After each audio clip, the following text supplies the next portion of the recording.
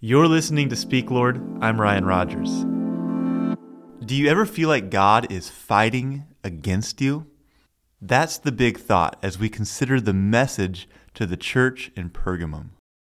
So verse 16 says, "Repent therefore, otherwise I will soon come to you, and I will fight against them with the sword of my mouth." When I read that, I thought, He's the God who is for us. What's He doing fighting against us? The Bible tells us He will never leave us. Nothing can ever separate us from the love of God. He is for us. This is not a contradiction. When He fights against us, He's still for us. When God fights against us, we are not separated from His love. We are experiencing His love. He is fighting to call us to repentance. He disciplines those He loves. When Jesus identified Himself to the church in Pergamum, He said He was the one who had the sharp, double-edged sword.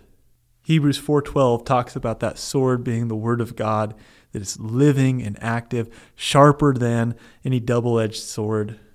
The thing about a double-edged sword is it cuts both ways. He fights for us when the spiritual forces of evil attack, and when sin is in our own life, He fights against it. The message to the church in Pergamum shows that they were in sin. Here's what it says: "I know where you live, where Satan has his throne." So in the literal city of Pergamum, there was the great altar of Zeus. This was a center of pagan worship. This is where Satan had his throne. It says, "But you remain true to my name. You did not renounce your faith in me, even in the days of Antiochus, my faithful witness, who was put to death in your city where Satan lives. Nevertheless, I have a few things against you. You have people there who hold to the teachings of Balaam, who taught Balak to entice the Israelites to sin by eating food sacrificed to idols and by committing sexual immorality. Likewise, you also have those who hold to the teachings of the Nicolaitans." They had been influenced by others in the place where Satan had his throne. So what is God supposed to do? Just let us walk happily, uninterrupted into destruction? No, He's a good God. He disciplines those He loves. He's not against us. He's fighting against sin. As God fights for your life against that sin, He is for you. He might have to correct us, discipline us, rebuke us. He might let us experience some consequences.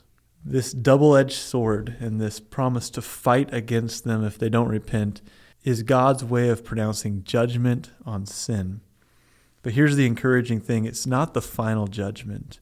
See, at the end it says, "He who overcomes will get a white stone."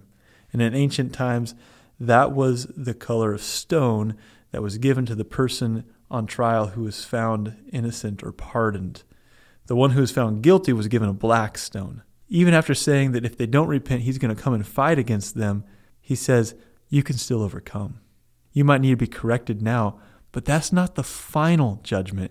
Let's be careful not to misinterpret God's discipline as rejection. And when we don't feel like He's for us, let's not be done with God.